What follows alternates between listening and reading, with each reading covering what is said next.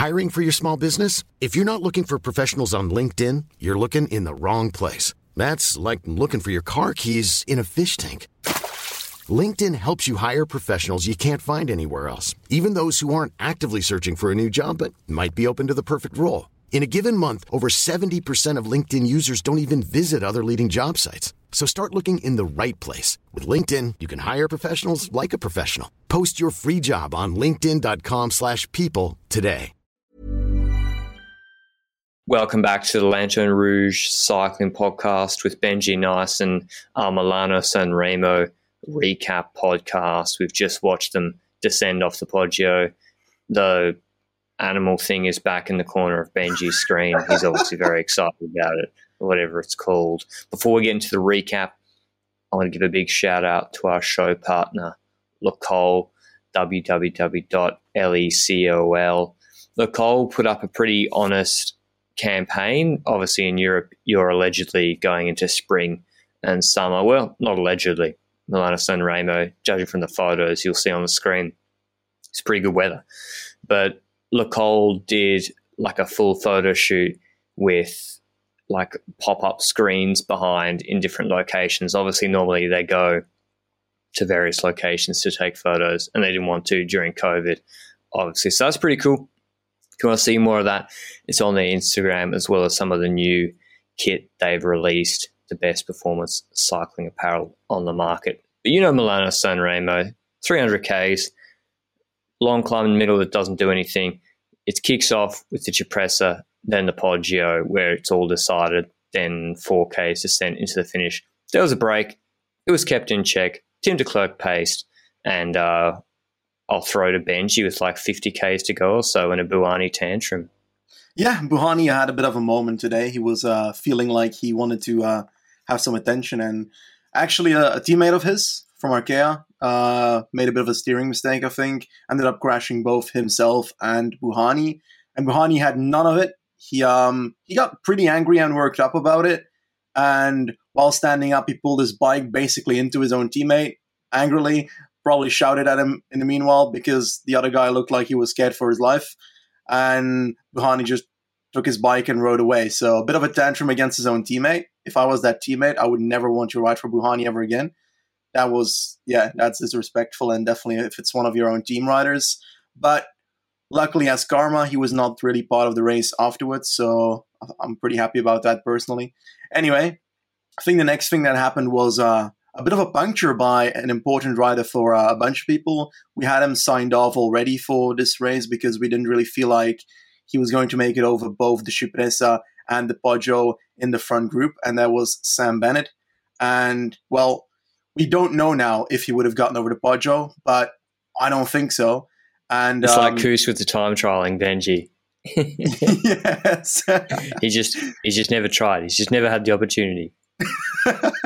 It's really true. That's the worst part. Now, Bennett, his puncture brought him to behind the peloton for the change, and nobody was sent to bring him back from the Koenig. So the Koenig clearly had a plan to go for Alaphilippe and Ballerini here. Bennett was not in the picture for this, and that was clear by the fact that nobody was used to help him get back up. Now, he did get back up before the Cipressa, but spent a lot of energy and was behind the peloton for quite a bit. And we noticed that when he got to the back, then suddenly the Koenig was there with Stibar to bring him back to the front. So he was perhaps a bit of a third person they had in the team, just in case he was still there if everything turned out for a sprint or something. But they didn't want to put all the eggs in his basket, which is good. Looking at the rest of the stage, and in the first place, I didn't really have much cards on Bennett himself. But who was it that opened up on the Cipressa? I think nobody really, but Jumbo started pacing, right? Yes. Yeah. Well, Jumbo, I mean, we criticise them, I think, for having not the strongest team. I still think that's a justified criticism after today. But yeah, it was tailwind apparently, Benji, for a lot of today. They were ahead of schedule.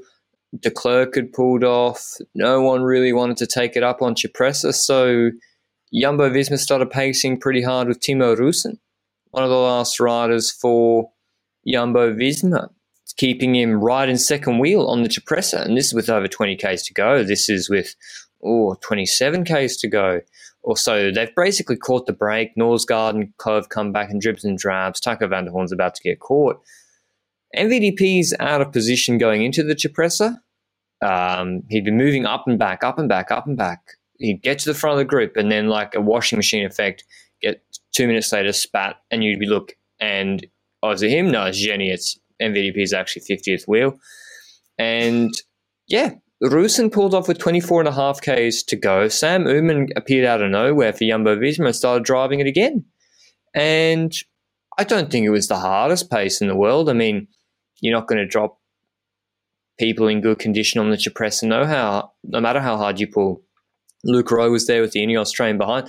Do you know why Jumbo-Visma did that, Benji? Burning Roosen and Oomen on the Cipressa rather than saving them?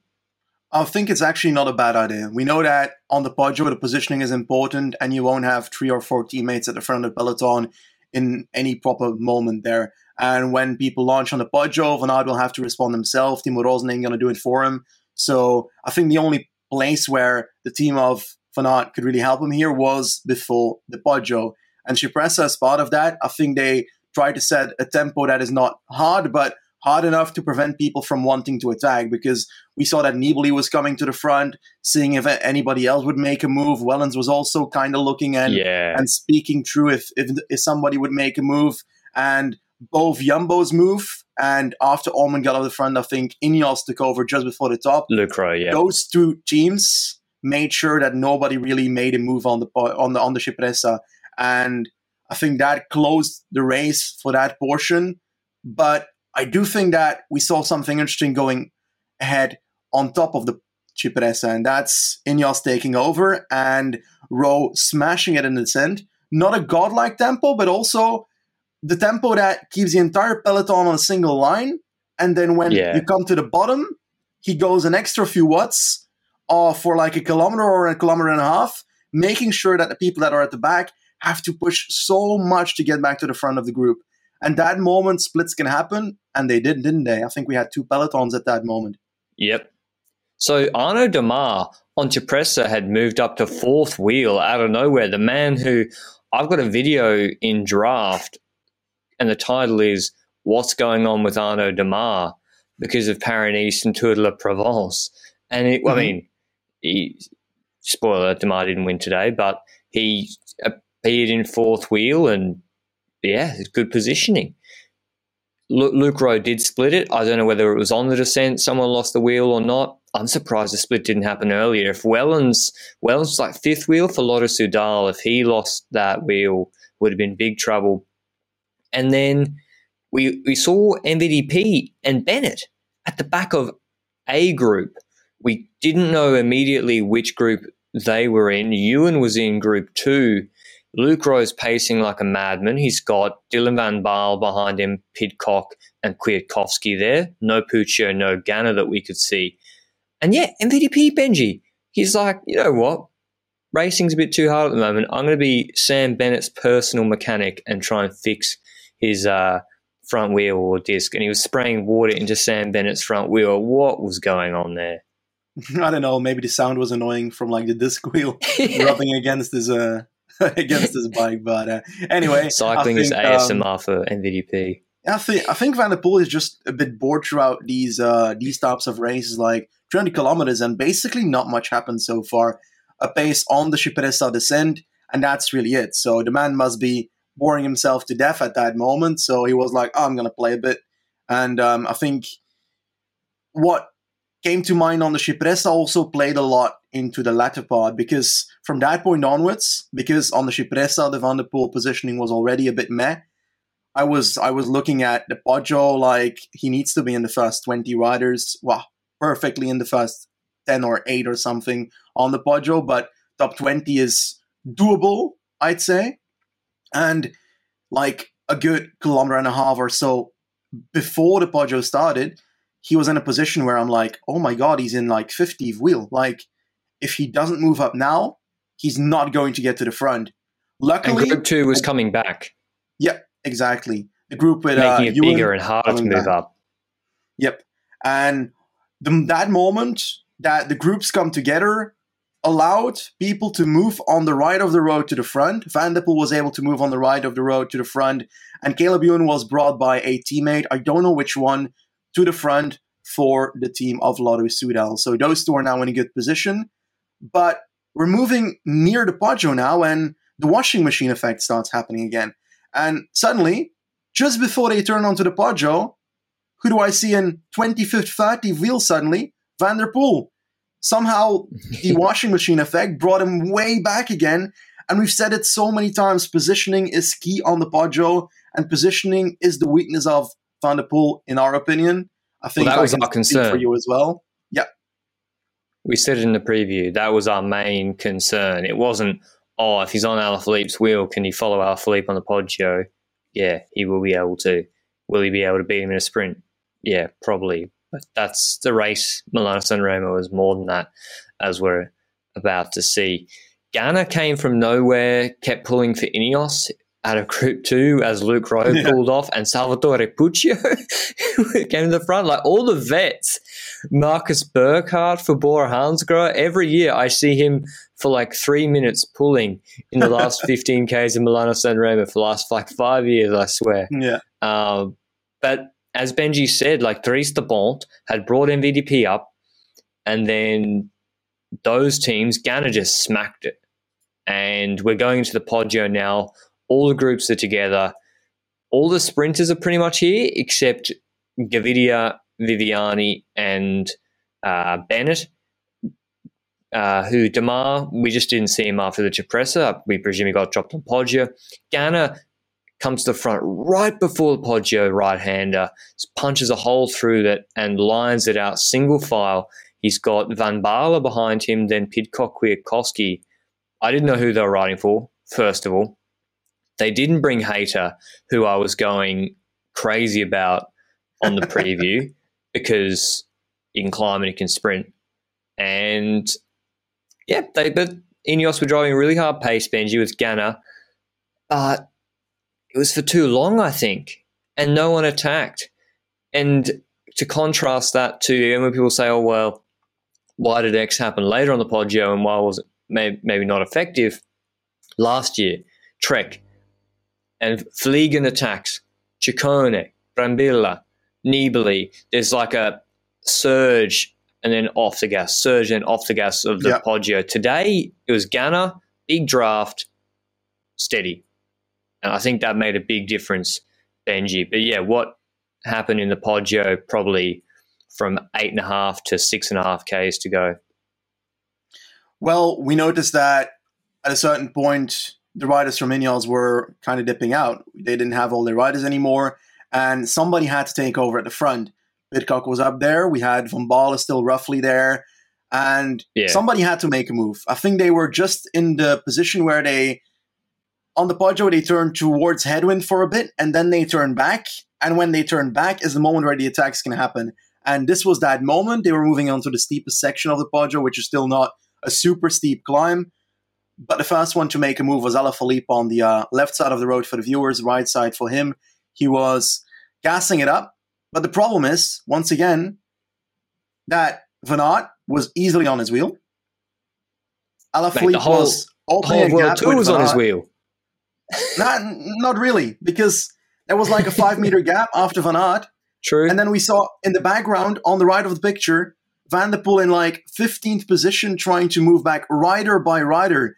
And if you know that you're in that position, the moment that Alaphilippe is attacking, then it's going to be really tough to get to him and make a move yourself.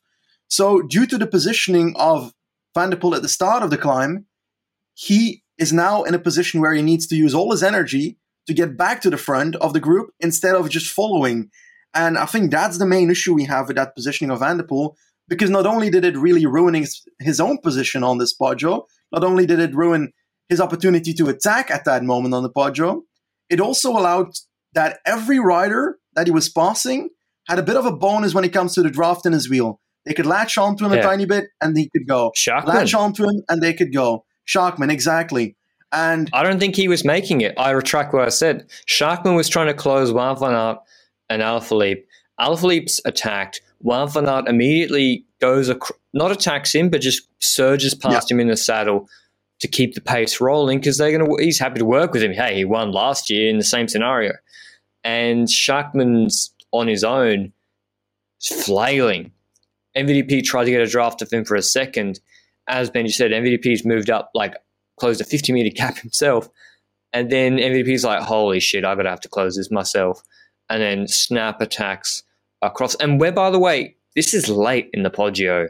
Like, this is after with a few hundred meters left. Yeah. And Alaphilippe really attacked in the last place he could because Ineos paced and no one attacked. Pidcock didn't attack. Kwiatkowski didn't attack.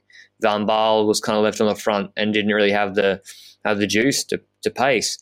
And so pretty much it all came back together, and we saw Caleb Ewan on the wheel of like Wout van Aert, second wheel after all these attacks coming to the crest of the Poggio. I've never been one of the craziest things I've ever seen, Benji. The funniest thing about it is that the moment that we saw him in second wheel in the Ineos train a bit earlier, and he was sitting there waiting for people to attack. He was almost with the Alaphilippe attack. He didn't really make it with them, but he was able to come back at the top as well. And the moment that the tempo went down in that front group just before the Poggio top, he was the rider that moved to the right front of the group and decided to try and launch a bit of an attack until he saw that somebody directly was there to get into his wheel. So not only was he there to try and just sprint from this group, he was like, YOLO, let me just do something myself on the Poggio. Honestly, never would have seen this coming. The way he was climbing in the last year had me blinded when it comes to his opportunities. Tirreno, mate. And he was insane today. We can't say anything else. He got dropped or was sick in Tirreno on that sort of rolly stage. There's a few rolling climbs and he got dropped and we were like, oh, he must be unwell or something. Start it now. Caleb Ewan for polka dots. Someone take that Twitter account. It's the inverse of Nairo and Green. So I'll expect that to be done pretty shortly. But yeah, Caleb Ewan's right there. And I think that was a big problem for Wout van Aert and MVDP and Alaphilippe. Those three, I said in the preview, I think they're happy working together. They will pull. They'll close down attacks. They'll roll turns with each other, I think. But Caleb Ewan, even Wout van Aert and MVDP are like, oh, you are quick. And probably head-to-head too quick for us. We need to get... I mean, I know Wout van Aert beat him in Tirreno Stage 1, but yeah, Caleb Ewan is not someone you want to go to the Via Roma with. And that stultified the group.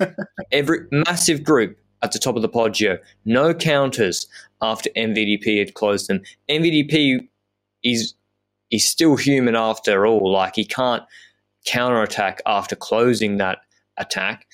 There's no gaps pretty much to this group of 10 or 11 riders that let me count out how many were in there. It was Pidcock, Alaphilippe, Ewan, MVDP, Wout van Aert, Sagan, Schachman, Colbrelli, Matthews, Arambarou, and Sorenkra and Colbrelli. So a pretty big group, and they're being joined by other riders. Mohoric, Sturven are catching back on the descent because initially, Benji, by the way, Ineos haven't attacked, and like Pidcock and Kwiatkowski, or Kwiatkowski didn't look like he had good wheels, good legs, but Pidcock trying on the descent, I don't know. I felt like they really needed Hayter, Benji. Like they were riding it as if they needed a sprinter. Yeah, I feel like they were missing some, perhaps like a Moscon, because a Moscon would be the rider that is in this group and would be able to like make some crazy move just at the bottom to ruin a group like this. And if you're in a situation where there's a group like this going to the bottom of the Poggio, then you either need to make a difference on the descent, which is unlikely if your name isn't Mohoric, or you need to do something different where you try and launch an attack when the tempo goes down at the bottom. And I think that was the ideal play for the riders at that point that were in the group that were not necessarily the best sprinters, and where it was a bit of an all or nothing effect, because Søren Kragh Andersen was in that group, for example. He's the kind of rider to make that move. And we went to the bottom. We saw that Some people were trying stuff in the descents. We saw that Pidcock was making that tiny move in the descent. He was pushing it on the descent.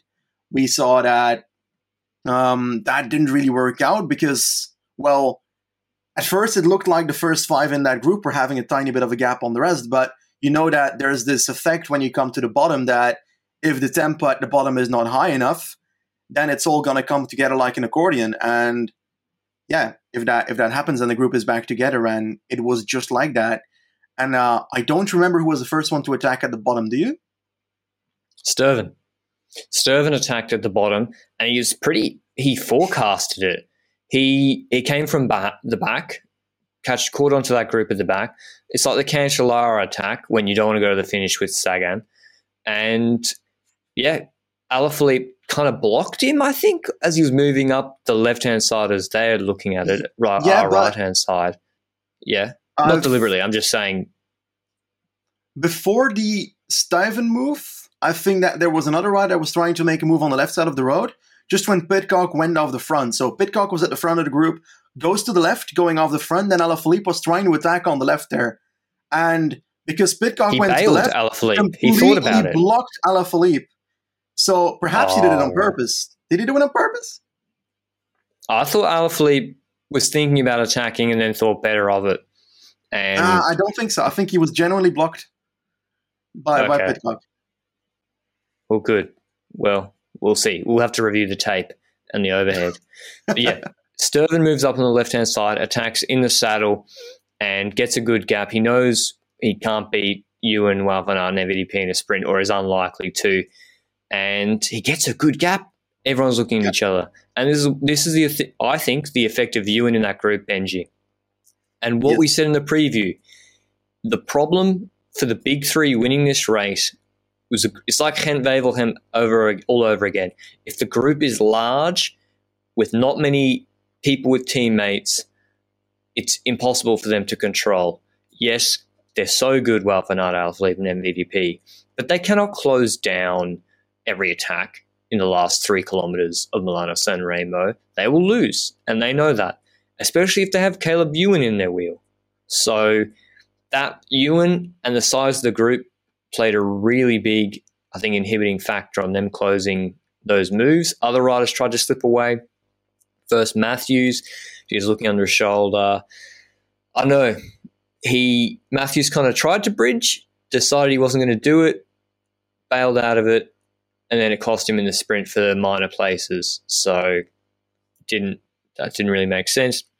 Ewan's still there. Obviously, Ewan has to surf the wheels. And then Søren Kragh, Benji's favourite rider for DSM, counters with like 1,500 metres to go. He knows he can't win in a sprint. They're catching up. Well, he catches up to Sturven just under the Flamme Rouge. Sturven looks kind of gassed. I thought he was going to go out the back. Peter Sagan, who we thought was ill or coming back from COVID, always up there in MSR. He's now in this group. Schachman's in the group too. It was Schachman Benji who tried something to bridge across as well earlier. I remember you can see the head wobble even from the helicopter shot on Via Roma. And that was it. We'll talk about that in a second. But yeah, he didn't pace for Sagan to bring it back. He tried to attack across. Maybe he didn't know Sagan was in that group. Søren Kragh gets to Sturven. He goes past him, starts pacing. Sturven starts sitting on. You know they've got the left to right turns with 800 and 700 metres to go. Wout van Aert is on the front, and they're only like 125 metres behind Sturven and Søren Kragh going into 650 metres to go. It couldn't have been more than 2-3 seconds. But we saw, even in the overhead, out of that last corner, Wout van Aert turned the head over the shoulder, didn't kick. Not his fault, but that's what happened. And that gap went out because Søren Kragh was riding for second. He had Sturven on the wheel. I think he accepted he was riding for second out of that corner from 500, 600 to go. Still a good result for him in DSM. And no cohesion in the group behind. Søren Kragh still pacing. Sturven in the wheel, patient. The group is closing from behind. You can see it foreclosing the front end shot. MVDP starts launching from like 300 metres to go, desperately trying to get across to Sturven. and certain craft. Sturven starts sprinting at 125 metres. He can only get out of the saddle for about 3 or 4 seconds and just holds on with Caleb Ewan charging at his back wheel again. Second, Wout van Aert, third. What a crazy and unexpected finish to this Milano Sanremo. Benji, I checked our YouTube comments of the preview before anyone could edit it. No one said the word Sturven. So how surprised are you as a Belgian that he won? I'm surprised that he won. I was not unaware that a scenario where a group would be at the bottom and a rider could launch away there was impossible. We've seen it also in Omloop. I feel like this reminds me completely of the Omloop victory of Valgren in 2018. A group that does not work together into the final kilometer, last-minute attack, nobody responds, Valgren wins. Today, very similar, nobody responds, neutralized by the fact that, one, they don't necessarily have too many teammates, except for, I think, Schachmann and Sagan there.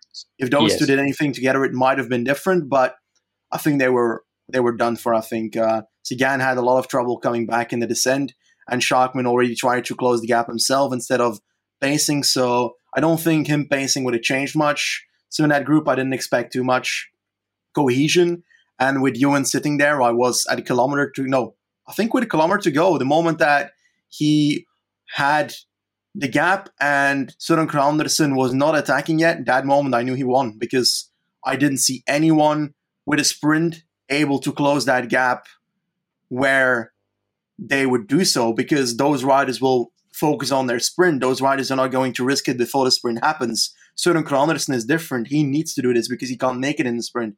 So Søren Kragh gets the gap. He's not a sprinter, so people don't directly jump on his wheel. That's most likely a reason for that. Because if they know that, for example, Van Aert would respond to that, then everybody else would be in the wheel again. And if you try and close him, you lose. Yep, if you are the rider and you don't have a teammate and you close Søren Kragh in the last 1,500, you lose. That's the dilemma, and why almost the underrated riders who are willing to risk it for the biscuit. Not editing that out. In the last 3Ks, that's why you can get surprise winners of Milano Sanremo, because the big guns are all looking at each other. Even Pidcock, Wout van Aert was man-marking him, Benji, for a lot of the last 6 kilometres too. So crazy win by Sturven. Here's the top 10. Sturven, Ewan. Third is Wout van Aert. Fourth, Sagan. Fifth, Van der Poel. Matthew, sixth. Aaron Baru, seventh. The man, the myth, the legend. Colbrelli, eighth. Søren Kragh, ninth. Unlucky not to get on the podium. Turgis 10th, Mohoric 11th. Think of people with teammates, got to say, Alfie finished 16th. Well, Schachmann was in that group, finished 14th, and Mohoric and Colbrelli for Bahrain 8th and 11th, but I'm not going to... I think Mohoric is the type of guy you might have expected trying to follow that Søren Kragh move in the last few Ks. Maybe he was coming back to them on the descent and couldn't move up. What I remember from Mohoric is, I think last year or the year before that, he was in that second group chasing the people that were at the front, and he was doing a lead out for a rider that was getting dropped off the back. So perhaps he's like, I'm not doing that again, and I'm not doing a lead out here for anybody. So I was kind of surprised that Mohoric didn't try too much in the descent. He was trying to move forward just before it. And when everything exploded, he on the Poggio, he wasn't really there at the front. He tried to come back to the front. I think he was in the group. I think just behind the 5 that were trying the attacks on the descent. So Pidcock with the 4 riders in his wheel, then a tiny 10-meter gap and the rest of the group. I think he was there. I think the only people that weren't in the group was Sagan and someone else. I can't remember who. So I'm surprised that perhaps Mohoric didn't try anything in the descent, but yeah, we can really expect that he must have been tired as well from the Poggio. So I don't blame him for it. I think that this race would have looked very different.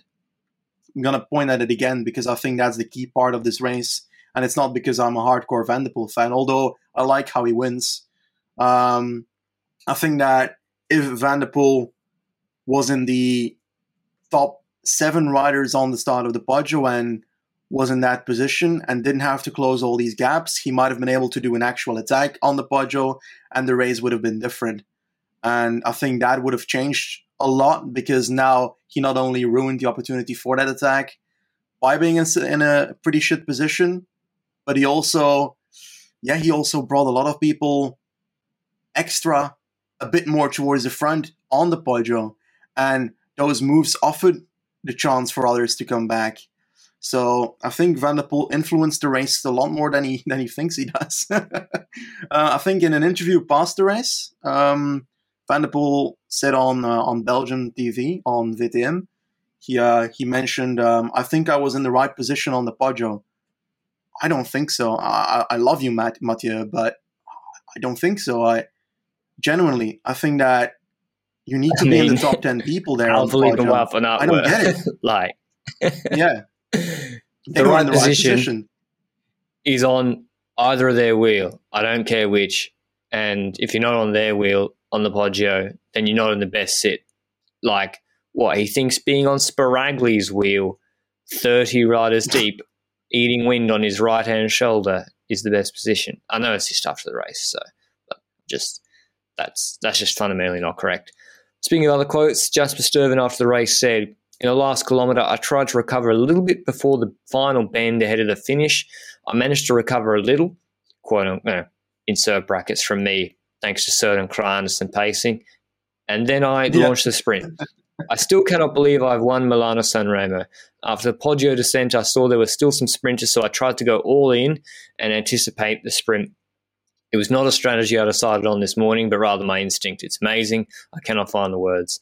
What a great win for him. Pedersen at Kuurne, and then him at MSR. Crazy. Trek just keep winning. Yep, we spoke a lot. Yep, we spoke a lot about Van der Poel's positioning now, but I also want to highlight the fact that he was the first rider after the line to, directly after the line, say congratulations to Stuyven. Yeah. So I really like the person that Van der Poel is.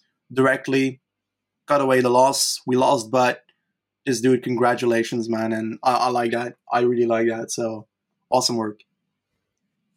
I think Jumbo-Visma did a pretty good job today. To be honest, I'm glad that Wout van Aert didn't just ride everyone to the line and do a lead out for Caleb Ewan. I'm glad he didn't do that. I'm glad he still got third and rode for himself.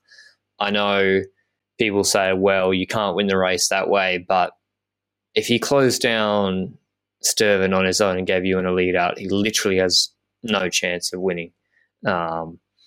So they pretty much just had to hope to sprint out of that last corner and beat Ewan and catch Stuyven. I think the question marks, big win for Ewan.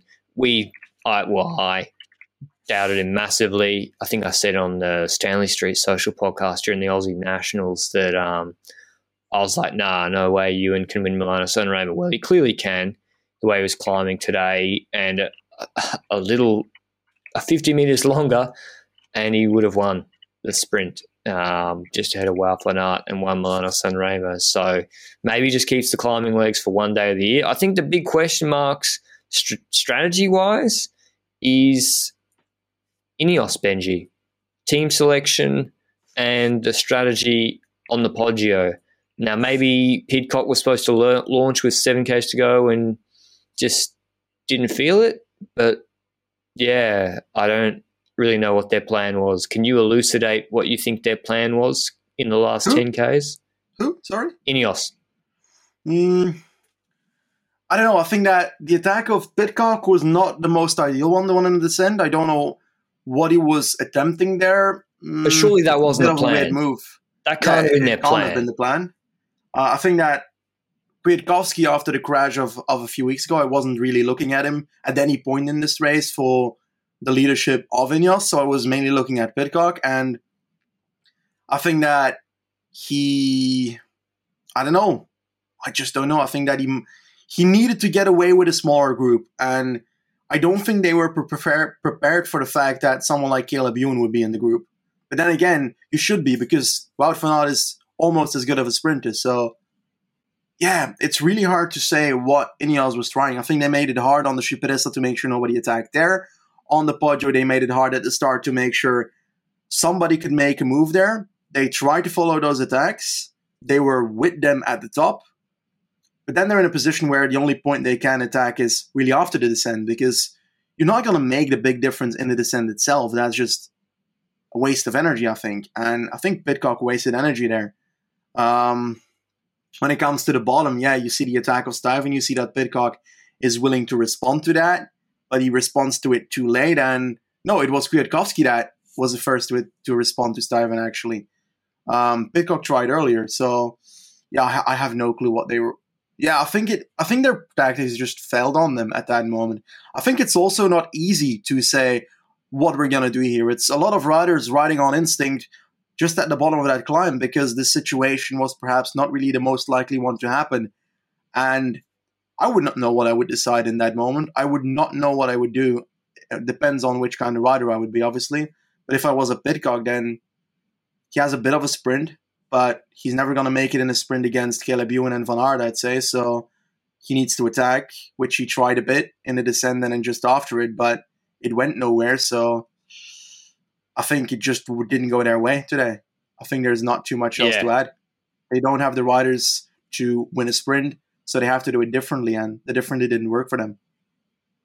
Yeah, they needed peak Kwiatkowski, and he doesn't seem to be quite on that form at the moment. All they need is someone like Ian Stannard to, make it over and counter or attack. That's a big if. Nah, Ian Stannard goated. I won't hear a word against him. Him against Chavanel on Poggio, best ever. But anyway, that's the moment of the past. Milano Sanremo, bright today. It's been terrible weather before when Ciolek and Christoph won, I think, and lovely conditions, albeit I think a bit chilly today. Just a great race, and I love the last 30 kilometres enthralling. You can go on back and watch it again and pick out so many different moments that changed this race.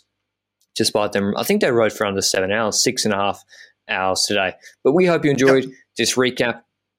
We got a lot of positive feedback on the preview show. It's one of our best performing podcasts ever. So given that, we'll keep rolling out the previews for the one day or the monuments. We've got Trofeo Binda tomorrow, Women's World Tour race. You still have coverage of that. I think that's being broadcast on GCN, I assume, and other places. Yes. So you can watch that. It's the only major racing on tomorrow. Then we've got Catalunya on Monday. I got the highlights on my channel, and then we'll have potty recaps every single stage. So busy week and a bit coming up right now. Any last thoughts, Benji? No, it's not really the winner we expected, but it's the winner we deserve.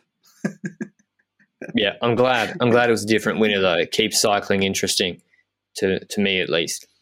That's all from us today. We'll see you tomorrow. Ciao. Mom deserves the best, and there's no better place to shop for Mother's Day than Whole Foods Market. They're your destination for unbeatable savings, from premium gifts to show-stopping flowers and irresistible desserts. Start by saving 33% with Prime on all body care and candles. Then get a 15-stem bunch of tulips for just $9.99 each with Prime. Round out Mom's menu with festive rosé, irresistible berry chantilly cake, and more special treats. Come celebrate Mother's Day at Whole Foods Market.